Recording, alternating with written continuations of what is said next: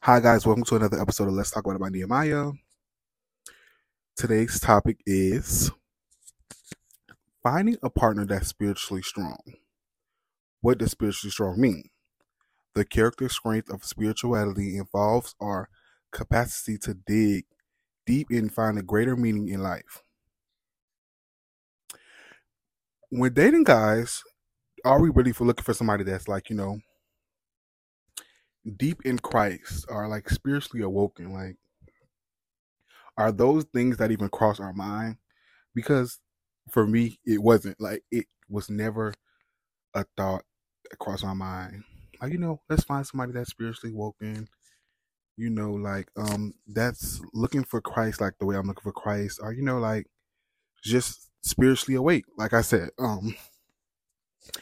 I remember going to church probably I want to say 2 to 3 weeks ago, and the pastor spoke about that. He was like, you want to find somebody that's spiritually strong because yes, he can be physically, yes, he can have a six pack, he could be rich, he can be popular, but none of that matters when your mom's battling cancer and all that can't help you. The only thing that can help you is prayer.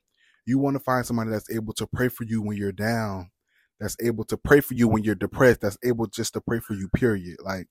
You want to look for that in a partner, and that is so important. You really want somebody that's able to pray for you, pray with you. That's that know God, like how how you know him, or beginning to know God, like how you're beginning to know God. You want to have a partner that's on the same level with you in everything in life. Granted, some people aren't religious. Like sometimes you have to introduce that to them. But even the more somebody that's willing to know Christ, like how you're willing to know Christ, because that stuff really, really matters. And when he said that, I'm not gonna lie, I was really shocked. So it made me reevaluate my whole little roster I had going on for myself. Cause I was just like, dang, when I'm talking to people, do I think about that? And I'm just thinking, scratching my head, thinking about it. And I go down a list of the guys I talked to in the past, and I'm just like, I never thought about that. I never thought to ask them what's their religion or what do stuff like that. Some people are okay dating outside of religion, and I don't want to say everybody. This is just something that I'm walking with. Everybody's not walking with Christ. That's what I'm walking with. Or everybody don't believe in. However it go, but this is just my belief, and that is so important because you will be fighting a silent battle, and the only person that can bring you out of that is God. And you need a partner that's able to pray with you through everything, through the wins, the losses, the depression, the struggle with maybe porn or sex or anything like that. You really need a partner like that. But yes, I really want you guys to look into it. Think back to the people that you're talking to. Were they ever spiritually aware? Have you ever prayed with your partner? Have your partner ever prayed for you? That is really a good question. I honestly really want to do. I might actually do I want to do a survey to see who partners pray for them. I pray together or wherever it go. But you never know. Somebody might pray for you on the back end and you don't know. But I say this to say that find you somebody that's like that.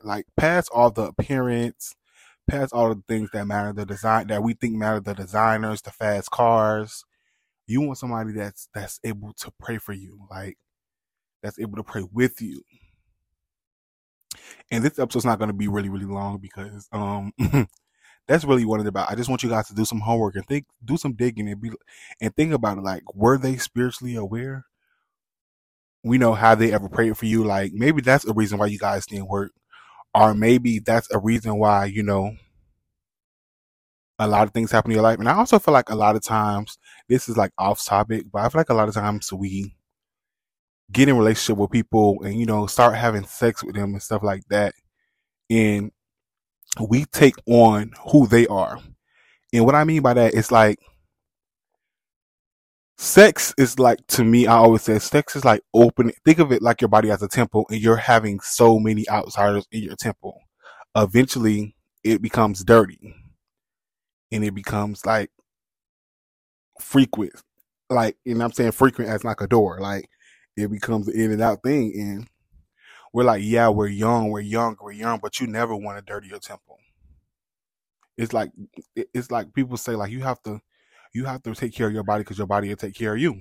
Same thing with your car. You got to take care of your car so your car can take care of you.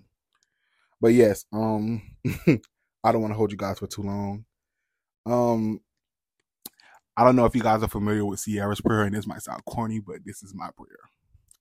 Dear God, I come to you humbly, asking that you can bless me with a partner that's full of Christ, that isn't afraid to worship or praise you anywhere, a partner that encourages me, prays with me, a partner that's driven to walk in your likeness and courageous enough to not care to be similar in this world. In Jesus' name, amen. Thank you guys for always listening, for the little listens I do get. Thank you guys so much.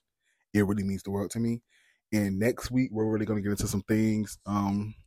Next week's going to be a little bit like more about my Christian people, like, you know, the hypocrisy that you guys like spread into the world sometimes and make people uncomfortable and make the youth uncomfortable. But see you guys next week. Thank you guys so much for tuning in.